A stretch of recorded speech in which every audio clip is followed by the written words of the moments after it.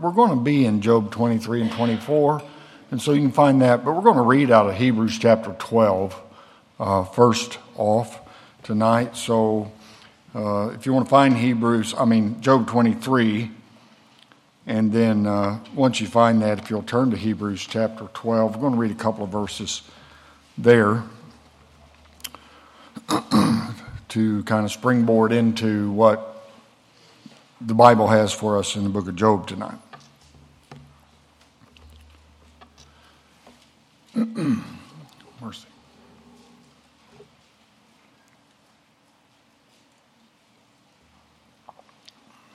Job 23, and then if you'll find Hebrews 12, we're going to begin our reading over there, or we're going to have our reading over there, and then we'll try to get right on into it.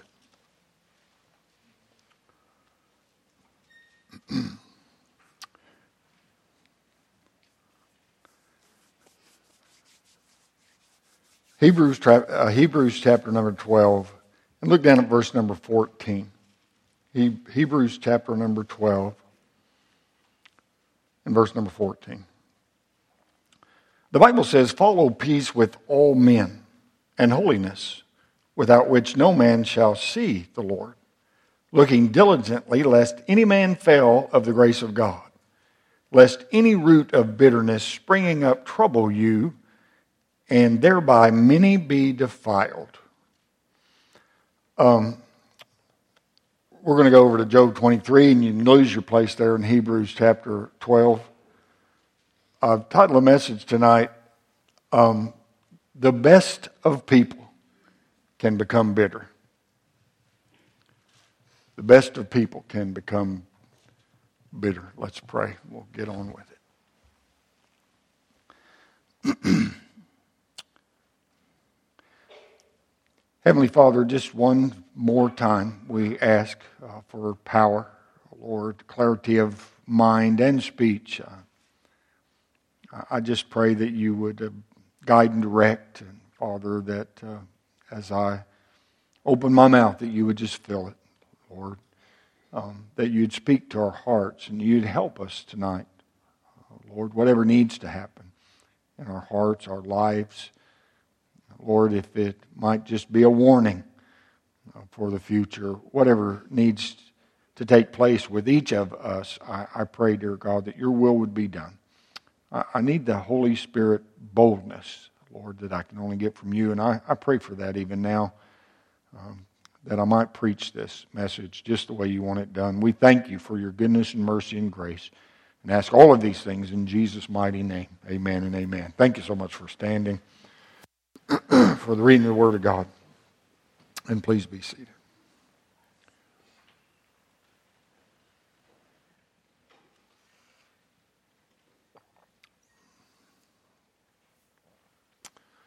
There in Hebrews chapter number 12, we're given a word of caution about bitterness.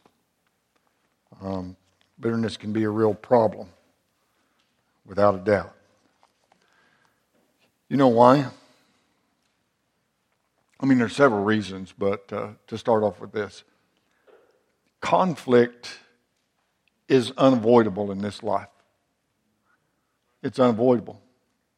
I wished I could say otherwise, but truly, as you go through life, somewhere along the way, and probably many times along the way, there's going to be conflict.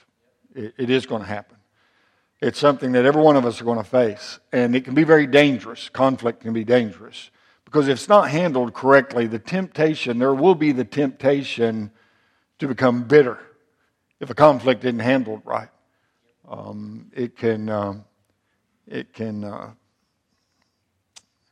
cause problems.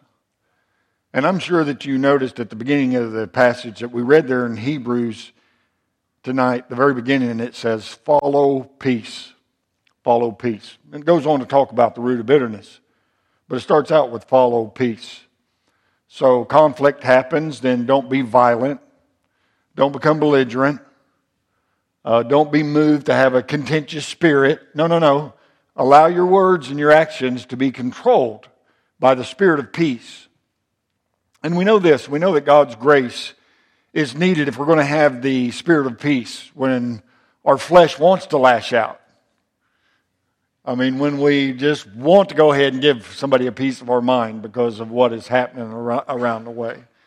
Because we want to fight and fight our way out of things because we have this conflict, whatever it might be. And if we're not on guard, we will tend, if we're not on guard, I'm talking about believers tonight, you and I that are believers, if we're not on guard, we'll tend to overlook the need for grace when something like that happens, and then we'll try to handle a situation on our own. Because truly it can be easily overlooked that the only thing between our own desires to lash out at people and the spirit of peace is the amazing grace of God. That's the only thing that stands between those two things. And that is one thing that will never fail you. What, preacher? God's grace. God's grace will never fail us. It will never fail us. However, we can fail to benefit from it if we're not careful, especially in the heat of conflict when our flesh tends to want to take over and do whatever it wants to do. If we're not watchful, we will fail to depend upon God's grace. But when we do, when we fail to depend upon God's grace, we leave ourselves open for the seeds of bitterness. Boy, it's dangerous. It's a dangerous, dangerous thing. Because, see, those seeds can spring up very quickly if we don't do something about it, if it's not tended to. That which would seem like a small root of bitterness can bring a lot of travail in your life. It can cause a lot of problems in your life. I mean, it can be very hurtful. And we can see that it happened in Job's life as he continued to debate here with his friends. And although he has been,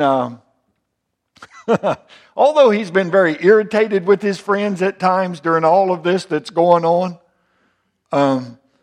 he has maintained a peaceful spirit with them. I mean, there's been times of reasoning. We've seen that. There's been appeals for understanding on his part. We have seen that. He was forthright in his admittance that he didn't have any explanation for the hardships that have come upon him. And even despite his friends' opinion that he must be hiding some terrible sin, Job has continued to maintain his innocence because Job was innocent. And so he's kept a pretty good spirit about all of this. He struggled with despair. We know that's right. He has struggled with depression even. We know that's correct. But without being bitter toward his friends and without being bitter toward God up to this point. I mean, he's been upset about some things, but he's not been bitter. But by the end of Eliphaz's final appeal to Job that we looked at last time we visited the book of Job, it seems that the seed of bitterness has taken root, and Job's real troubles begin here. You know, I'm very thankful that we have the book of Job. I mean, I'm really thankful that we have the book of Job. Truly, it teaches us a lot of different things, and we talk a lot about the patience of Job, and no doubt the patience of Job was very real. Everything he went through. But Job was human. And he began to struggle here. I mean, really struggle here. And it starts off there in chapter number 23 with Job making a confession of this bitterness. Verse number 1, then Job answered and said, even today is my complaint bitter. My stroke is heavier than my groaning. Oh, that I knew where I might find him, find God. That I might come even to his seat.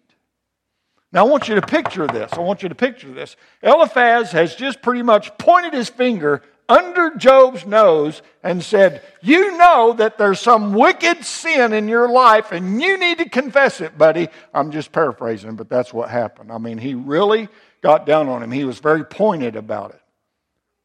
So picture this with me. Please try to picture this with me. Picture Job sitting there His jaw is tightened. His fists are clenched. And he's staring at these friends of his, just kind of shaking his head with a look of resentment on his face. I mean, unbelievable. Something along the way that Eliphaz had said in his speech to Job had pushed Job over the edge. It pushed him over the edge. And he's ready to strike back. I've had it up to here. Come on, that's where he's at. I guarantee you. It's like I have had it up to here. But Job was honest with it. I mean, he did answer in honesty. He said, even today. So Job notices something different. I mean, he knows that something is different in his own heart, in his own disposition. He knows something has changed in him, something that he has even noticed, even today. And he admits it to him. But he also admits his feelings have gone beyond, they've gone beyond grievous and frustrated, and now it's turned to resentment. I mean, man, oh man, oh man, oh man, how much of this can I take? And he admits to knowing that giving into that spirit is wrong. He admits to knowing that. Or where do you see that? Well, that in the verse number 2, that word bitter there, in the verse is not the common word that's used for bitter. The Hebrew word actually is found in the Old Testament 23 different times, and this is the only time that it's translated bitter. In all the other instances where this word is translated, it's translated rebel as a noun, like a rebel, rebellion, or rebellious, and all the other times. But here, speaking of bitterness, it expresses a couple of decisions. Even today is my complaint rebellious. So it expresses a couple of decisions. First off, the decision to give in to those feelings that he knows he should not give in to. He just doesn't care. I've had it. You guys, no, come on now, think about this, come on, think about this. Job knows he's innocent of the things that they've been trying to accuse him. And he's listened, and he's listened, and he's listened, and now he's like, I've had enough. I've had enough. But he's being very innocent. So he gives into these feelings that he knows that he shouldn't give into. But secondly, he's making the decision to strike back. Come on, as in payback is coming, guys. Hold on, you just keep your seats right there, because I've had enough, and I'm not taking any more. Y'all just sit still while I got some things I want to say to you. Now, I want you to think about this. Just because a confession is made, he confesses that it's not right. He confesses that he is bitter, he's rebellious. This is it.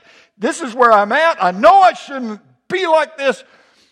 You know, just because a confession is made, it does not mean that there's any real value to that confession. No, he confessed it, but he wasn't going to do anything about it. He confessed it, but he was going to keep going the same way he had confessed he was fixing to go.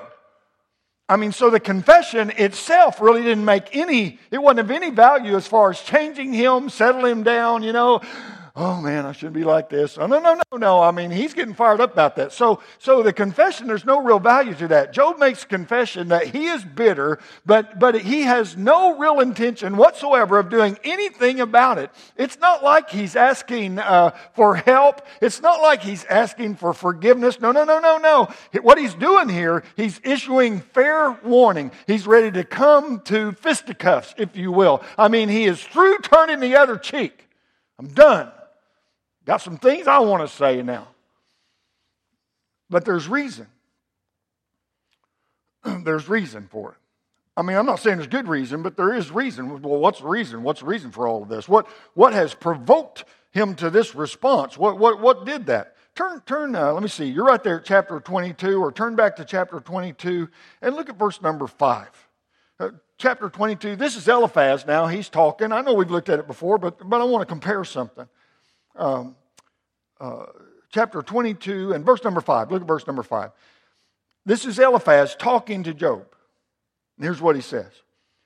Is not thy wickedness great, and thine iniquities infinite? For thou hast taken a pledge from thy brother for naught, and stripped the naked of their clothing. Thou hast not given water to the weary to drink, and thou hast withholden bread from the hungry. That's what Eliphaz told to Job. I mean, finger under his nose, accusing him of things that he didn't even know whether they were true or not. I mean, he was just letting him have it. Oh, okay, let's compare that. Turn over to chapter 24 and look at verse 1. This is Job. He's still talking here. He goes all the way through 24. So here's what Job says. Why, seeing times are not hidden from the Almighty, do they know him not? Do they that know him not see his days? Some remove his landmarks. They violently take away flocks and feed thereof. They drive away the ass of the fatherless. They take the widow's ox for a pledge. They turn the needy out of the way. The poor of the earth hide themselves together. Now, here it is. Eliphaz has accused Job of these sins back there in chapter 22. Job is stating, there's wicked people all over the earth. And I know that God sees this. And how come God isn't doing something to them? No, it's the comparison here. So Job knows that he's innocent. He knows he's innocent, but Eliphaz gives it to him. Look, through all of the talks with Job, these three friends, through all of their talks, they had spoken of his assumed sin in general terms. I mean, not really pointing out anything. But Eliphaz had come out and accused him of specific sins in his life. And Job didn't like those accusations. And he allowed that to push him to a place of desiring revenge. I've had this. I mean, no. He's human, remember? And it's like, finally, I have had enough. Look, it's pretty safe to say that there is not anything that could be any more destructive in someone's life than bitterness. If we let something push us across that line and we will not take care of it, it's going to be destructive. It is going to hurt. For sure. For sure. So many things can be born out of a spirit. Out of that spirit of bitterness. We're talking about anger. We're talking about hurt feelings, hateful and violent speech, hateful and violent actions. And the rest of what Job has to say is pretty much just, the rest of what Job has to say tonight is pretty much just one long complaint. Truly. And most of it is directed toward God instead of his friends. I mean, he gets to complaining to God. No, let's look at it. Chapter 23 again, verse 3. Here's what Job says.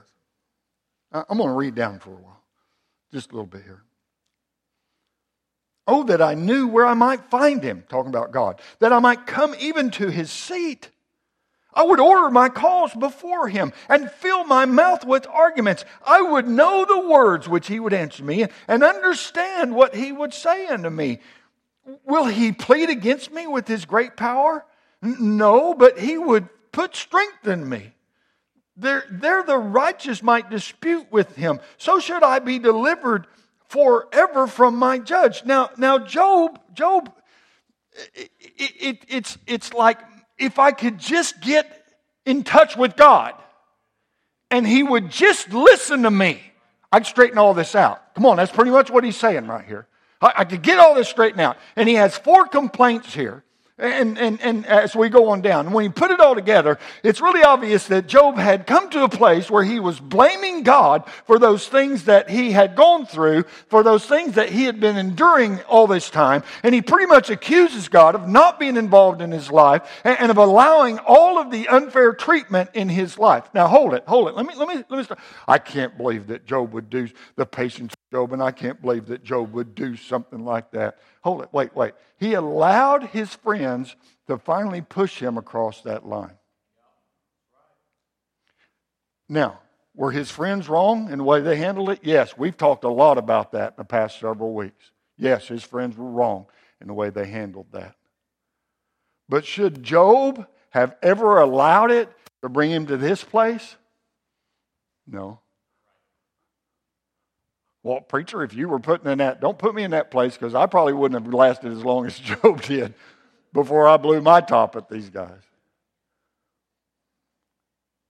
But what I'm saying is that we face conflicts in our life, don't we? And really and truly, the way that modern society is, it wouldn't take near as much of what Job has gone through with this to push somebody to a place of bitterness. I mean, not even near as much. I mean, not even close to near as much. Because it happens all the time now, doesn't it? Come on, somebody gets offended at some little thing. And before you know it, they're just bitter. And it seems like they're bitter at everybody they talk to, and everywhere they turn, all they can see is bad. And it's just, no, it's eating them up. I don't want to get too far ahead of myself.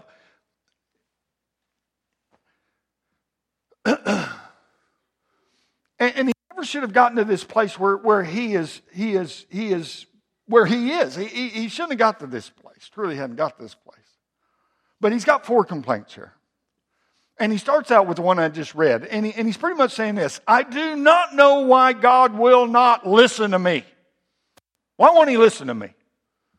I've gone through all of this. I've endured all this. I've tried to stay right. I was doing right in the first place. And so he's convinced that if God would just listen to him, that he would be able to prove his innocence. And he'd be able to show how unfair those trials had been if God would just listen to him. But he's also convinced that once God heard him out, once God just heard his argument, that God would see his side and then agree with him, and then that God would justify him in the sight of his friends. He said, man, if God would just listen to me, I mean, he's convinced of that. And his friends had been tearing him down. But God would build him back up. I mean, he said that in verse 6. Will he plead against me with his great power? No, but he would put strength in me. I mean, he could not get his friends. He could not get these friends to believe his arguments. But if God would listen, he'd be persuaded by the arguments that he had. Verse 7 there, the righteous might dispute with him. So should I be delivered forever from my judge. So he said, if I don't know why God will not listen to me. But then he also says, I do not know why God is hiding from me. I don't understand this. Verse number 8 there. It says, behold, I go forward, but he's not there, and backward, but I cannot perceive him. On the left hand where he doth work, but I cannot behold him. He hideth himself on the right hand, that I cannot see him. Excuse me, but he knoweth the way that I take. When he hath tried me, I shall come forth as gold. My foot hath held his steps. His way have I kept and not declined, neither have I gone back from the commandment of his lips. I have esteemed the words of his mouth more than my necessary food. Come on, can you see him? This guy, man, he's just exasperated. And he's like, why is all this going on? And why is God? He says that God's ways may be hidden from him, but his way has been well known to God. I can't find God, but I know that God's been watching me. I know that he knows my ways, and he claims that when all is said and done with these trials that are happening, that he's going to be better and he's going to be stronger for having gone through it all. Now hold it. At this point, stay with me here. At this point, it really is, as you look at this in its context, it really is hard to discern if he is putting faith in God's purposes. Listen, if he's putting faith in God's purposes, or if it is just a statement of his own pride. Think with me about this. It's kind of hard to discern. And really, I would have to say, truly, to an extent, that it's somewhat easy to say that it's a statement of his own pride, looking at the context, because Job was not trying to vindicate God. Job was trying real hard to vindicate himself. He said, man, I ain't done anything wrong. And I'm looking for God, and I go forward, and He's not there, and backwards, and left and right, and He's not there. I know that He's there. He knows the way I take, and when I come through this, man, when He has tried me like this, I'm going to come out the better for it. I mean, he's just, boy, oh boy. But he goes on. The third complaint, I do not know what God is doing to me. I don't know what He's doing to me. No, it goes on. Look at verse 13. Verse 13. But He is in one mind, and who can turn Him? And what His soul desireth, even that He doeth. For He performeth a thing that is appointed for me, and many such things are with Him. Therefore I am troubled at His presence when I consider. I'm afraid of Him. For God maketh my heart soft, and the Almighty troubleth me. Because I was not cut off before the darkness, neither hath He covered the darkness from my face. He admits that he's conflicted with his own feelings. He's conflicted with his own feelings. Man, oh man, oh man, oh man, what's going on? He was confident that God always knows what He is doing. God always knows what God is doing. He always knows what He is doing, and God always knows that He's going to get His way. Come on, God is sovereign, and He knows that. Now, Psalm 115 verse 3 says, but our God is in the heavens. He hath done whatsoever He hath pleased. And so he was confessing God's sovereignty. He knew that God was in control. But he also made a confession of God's immutability. He knew that God does not change His mind. Our God does not change. He doesn't change. And He doesn't change His mind either. Matthew Henry said this, God has no counselors by whose interest He might be prevailed with to alter His purpose. He is one with Himself, and He never changes His mind. He never changes His mind. Oh, no. When Job began to consider what God had already decided in his life, he says that he was scared to think about what more that God might do or might want to do in his life. He said, man, I fear God. I mean, He has allowed this, and what else is He going to do? I mean, those thoughts about God's power and what else He might choose to do, get this, stay with me, and what else He might choose to do, it melted Job's heart. Verse number 16, for God maketh my heart soft. The Almighty troubleth me. Job knew this. Job knew that God could have spared him all the grief that he endured by just going ahead and taking his life when He took his children. If God would have just taken me when He took my kids, I wouldn't have had to go through all this.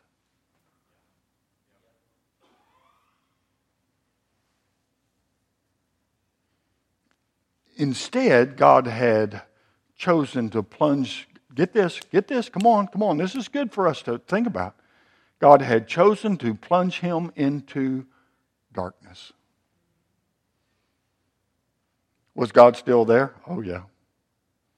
Was God still working? Y'all still with me over there? Was God still working? Oh yeah. He was. God knew exactly what He was doing. He knew.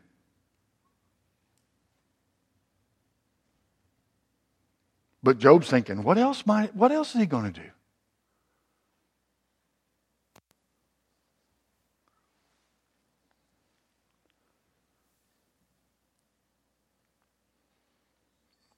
And then the fourth complaint is this. I do not know why God rules this world the way that He does. I don't understand.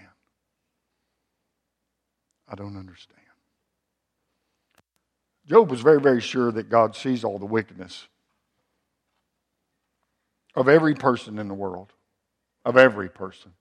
God sees it all. Look at chapter 24. Come on, we're getting through this quickly. Chapter 24. Look at this.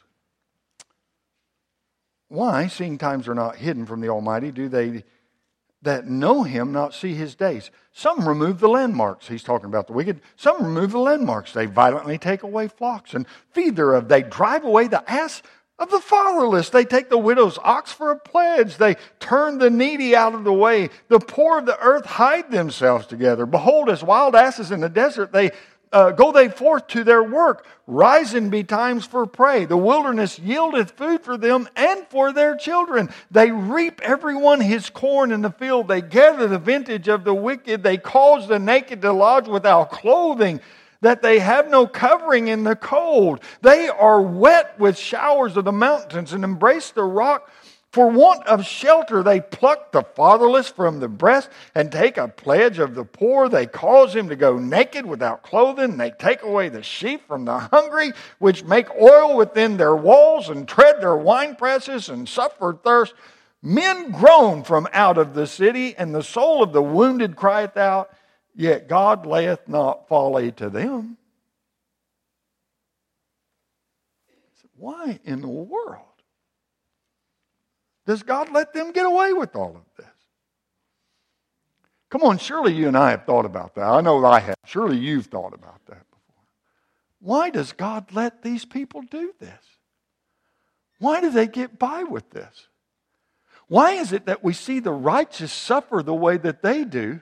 Come on, y'all still with me here?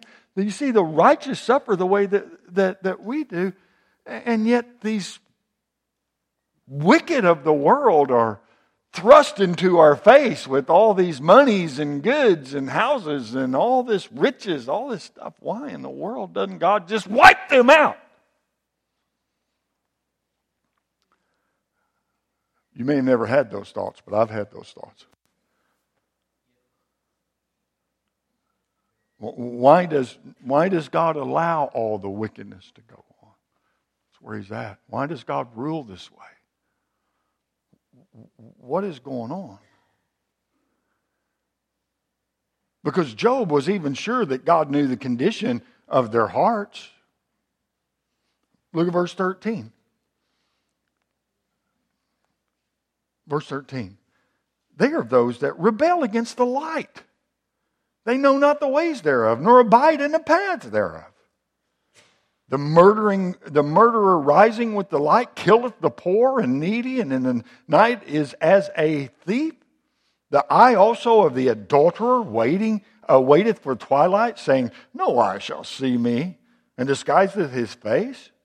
In the dark they dig through houses which they had marked for themselves in the daytime. They know not the light. For the morning is to them even as a shadow of death. If one know them, they are in the terrors of the shadow of death.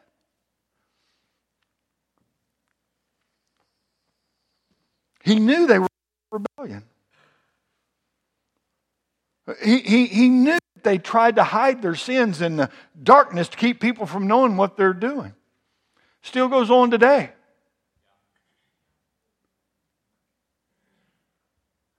I mean, people going and thieves run rampant.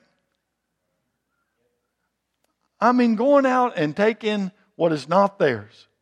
Things that other people have worked hard for.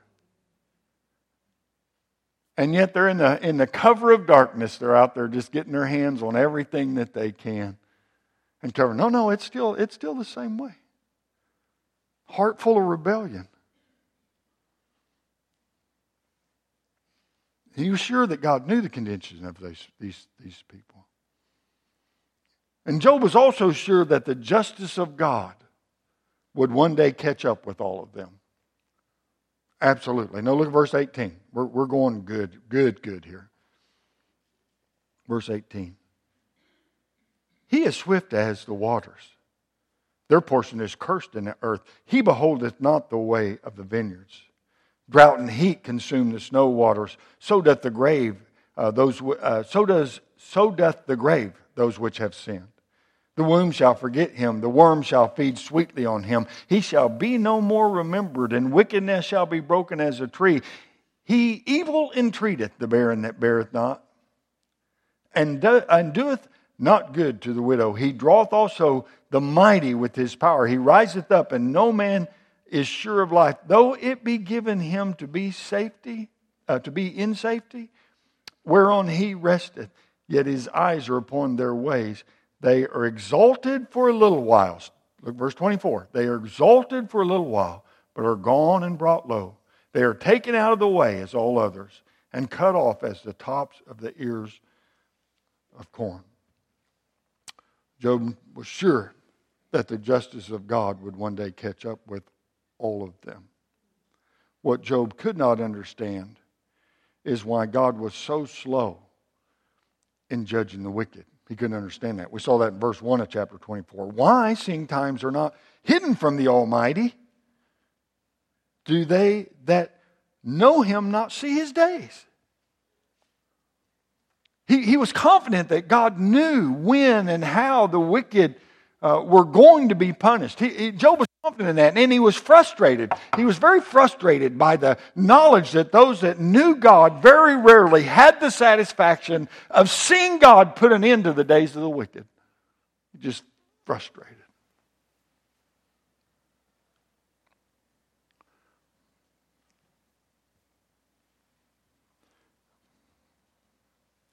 I'm sure there's a lot of people in this place tonight that have prayed that have prayed something along these lines.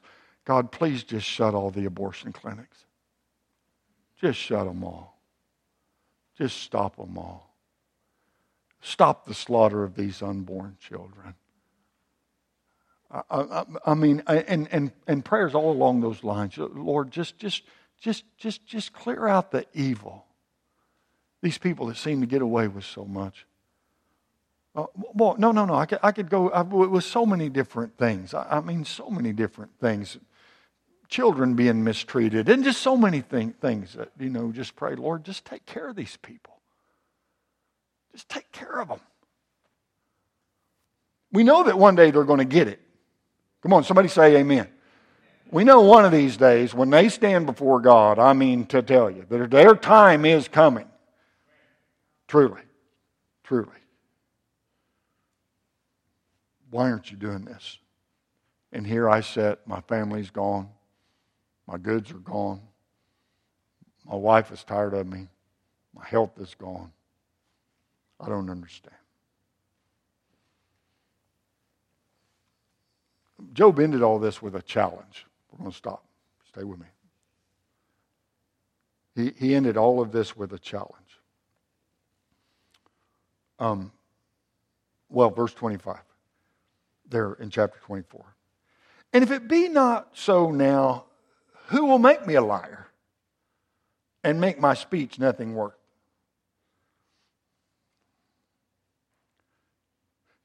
Here's what Job said. In a nutshell, here's what he said right there in verse 25. Just try to prove me wrong. All these things that he said, his argument back to these men, just try to prove me wrong. Now, there's a problem here. Come on, I'm going to touch a few more things. We'll get out of here. There's a problem here. Because Job had gotten bitter. He confessed that, right? Are y'all still with me? Say amen.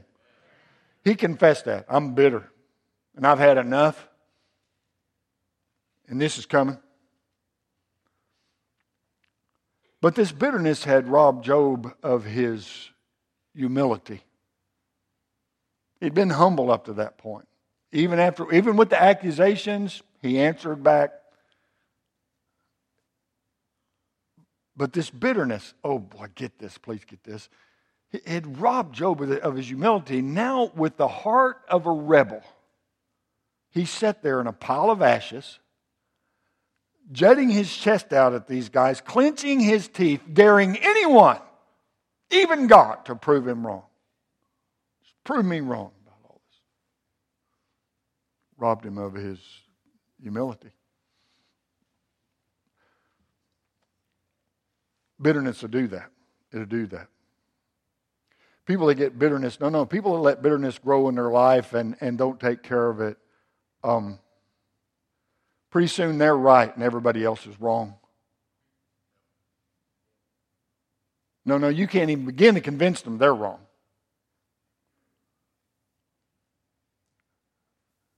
I mean, come on.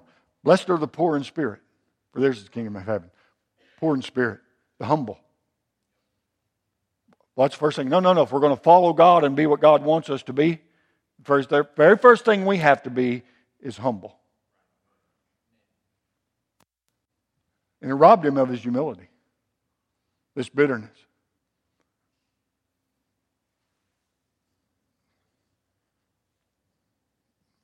But it also stole his sanity. What do you mean, preacher? Well, he'd become very irrational. And he just threw caution to the wind. I mean, he decided to speak his mind. He decided to get everything off of his chest. And in his final address to his friends, as we go on through this, he is going to speak, get this, in his final address, as we go on through the book of Job, he is going to speak critically and very bitterly to his friends. He's going to speak foolishly and boldly against God. And once we get to the end of this book, we're going to see how Job realizes that this root of bitterness in him caused him far more trouble than he bargained for. It caused him far more trouble than needed to be in his life. With everything that he had gone through. Anyway. The bitterness, the root of bitterness caused him far more trouble than it needed to be. If he would have just kept the right mindset. And not let, please get this, and not let other people push him over the line.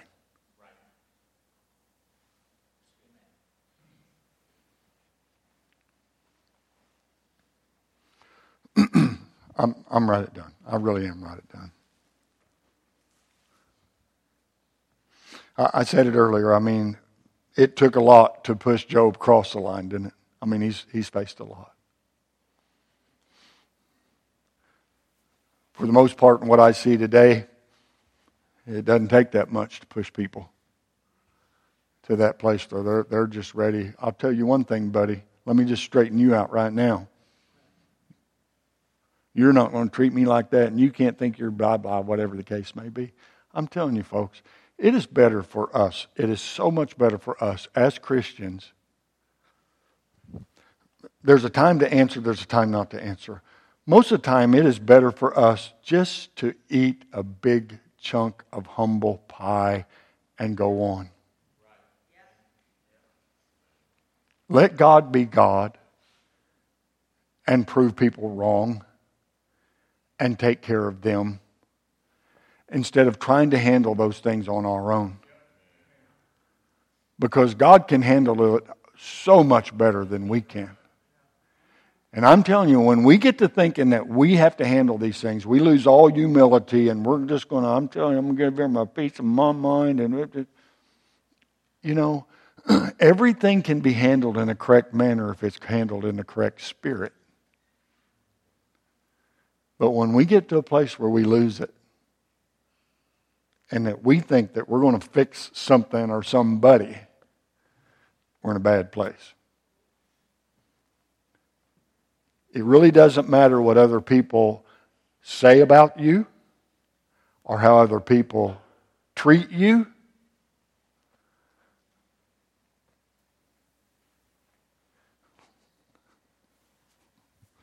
Because when we can begin to pray, Lord, I just want you to do whatever it takes to conform me into the image of your Son. I want to be more like Jesus. We better be thinking about what all Jesus went through and how he handled it.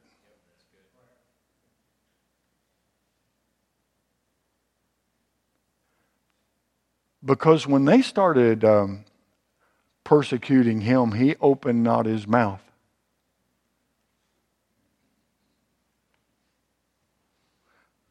Jesus never let them push him across the line. Because Brother Greer, if he would have, there probably wouldn't be a world to stand on today. Because he could have just taken the whole thing out.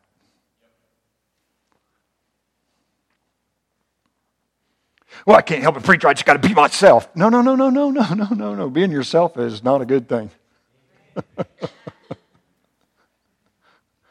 We're supposed to be striving to be more like Christ. And we've all got a long way to go. I expected a resounding amen there, because I know we've all got a long way to go. But if we handle things the way that God would have us to handle things, man, life goes so much better.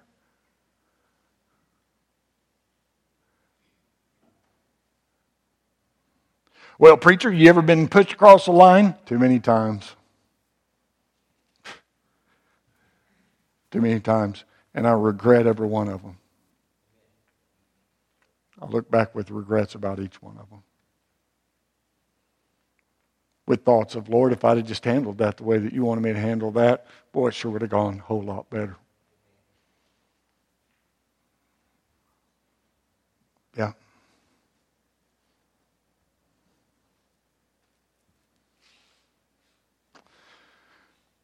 You know, a tiny seed of bitterness, if we don't take care of it, it will quickly produce a root of bitterness, and a root of bitterness can spring up just like that. It's damaging. It's a detrimental influence in our heart. You know, the Bible associates bitterness, and I know your Bible readers know this, it associates bitterness with gall and with wormwood. Gall is like a bitter venom. It's a dark, nasty, toxic fluid. And wormwood is a shrub. It's a shrub that yields a very bitter-tasting oil that was used actually to induce vomiting. What it was used for. So by associating bitterness to those two things, the Bible's telling us that harboring bitterness is like drinking poison.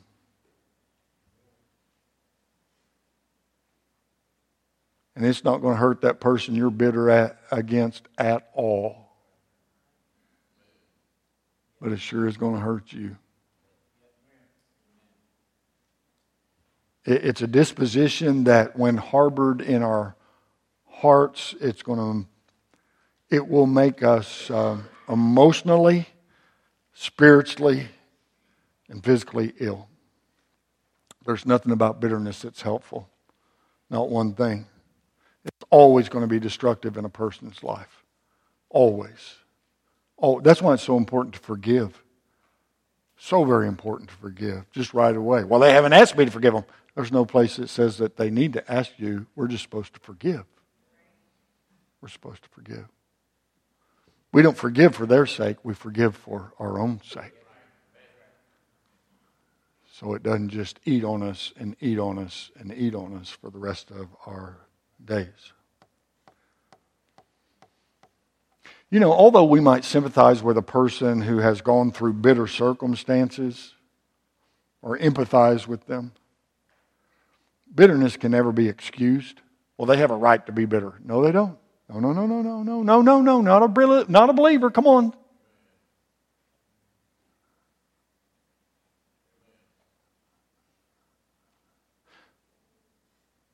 God wants us to have joy no matter what we've faced. And bitterness needs to be treated with the same seriousness that we would treat a snake bite or a diagnosis of cancer. It has to be treated. It has to be taken care of. Or else it'll eat you up. Will eat you up.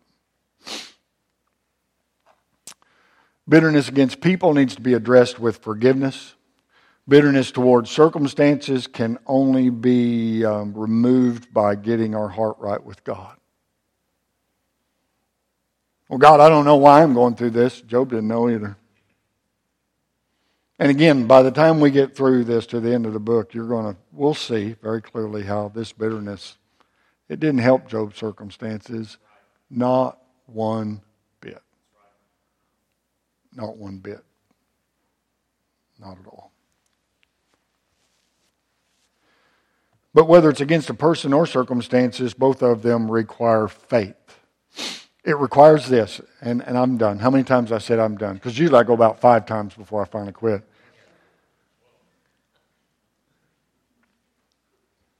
The decision, whether it's against a person or consequences, both of them require faith. The decision to depend upon God. The decision, it's a decision to depend upon God and leave the final outcome of all matters of life to Him. And for us to go on about our life that Brother Mike talked about, the reason why we're here. To glorify God and to get the gospel out to those that don't know Him. The best of people. I can't believe you're talking bad about Job. I'm not talking bad about Job. I'm telling you what the Bible says here. Was Job a good man? Absolutely so. Absolutely. But it just proves to me that the best of people can become bitter. But it is very important that we deal with it quickly. Quickly. That we make sure that that root of bitterness doesn't continue to take us down. Because it will. It will. Well, preacher, I'm just fed up with all this stuff. Look, I'm fed up with a lot of things, but most of them I can't do one thing about. So it's not going to help me to be upset about it. It's not going to help me to be bitter about it. It's not going to help me to rail on somebody else. It's not going to help. It's not going to help me. It's not going to help you. We can learn a lot of things from Job. And everybody talks about the patience of Job. And yes, he was patient. But there was a place he crossed a line. We just need to ask God to help us to not do so. God gave us this book. In a wonderful thing. God gave us this book with great hopes that we would read what He gave us, learn from that, and not have to go through the same things. I'm sure thankful we have it, aren't you? Absolutely so. Let's stand for a minute. Let's stand. Our heads are bowed, our eyes are closed, altar's open. We're not going to take long. And you know whether or not God dealt with your heart and what your need is. You know that. You know. So why don't we just do what God wants us to do? Piano's going to play here in a minute. We don't need piano. It's going to play, but you don't need it to get started here. Let's just do what God would have us to do. Whatever the case may be. Because He's here to help us through whatever we might be facing. Whatever we faced in years past that we haven't let go of yet. He wants to help us with that. Why don't we let Him do that tonight? Father, bless the invitation time. We're trusting You to do so and ask these things in Jesus' name. Amen. Our heads are bowed, our eyes are closed. Many have already come to the altar. You need to come. Take this opportunity. Bow a knee. Talk to God. Let Him have His way. Whatever He wants. Brother Dan's going to sing. As he sings, you just let God have His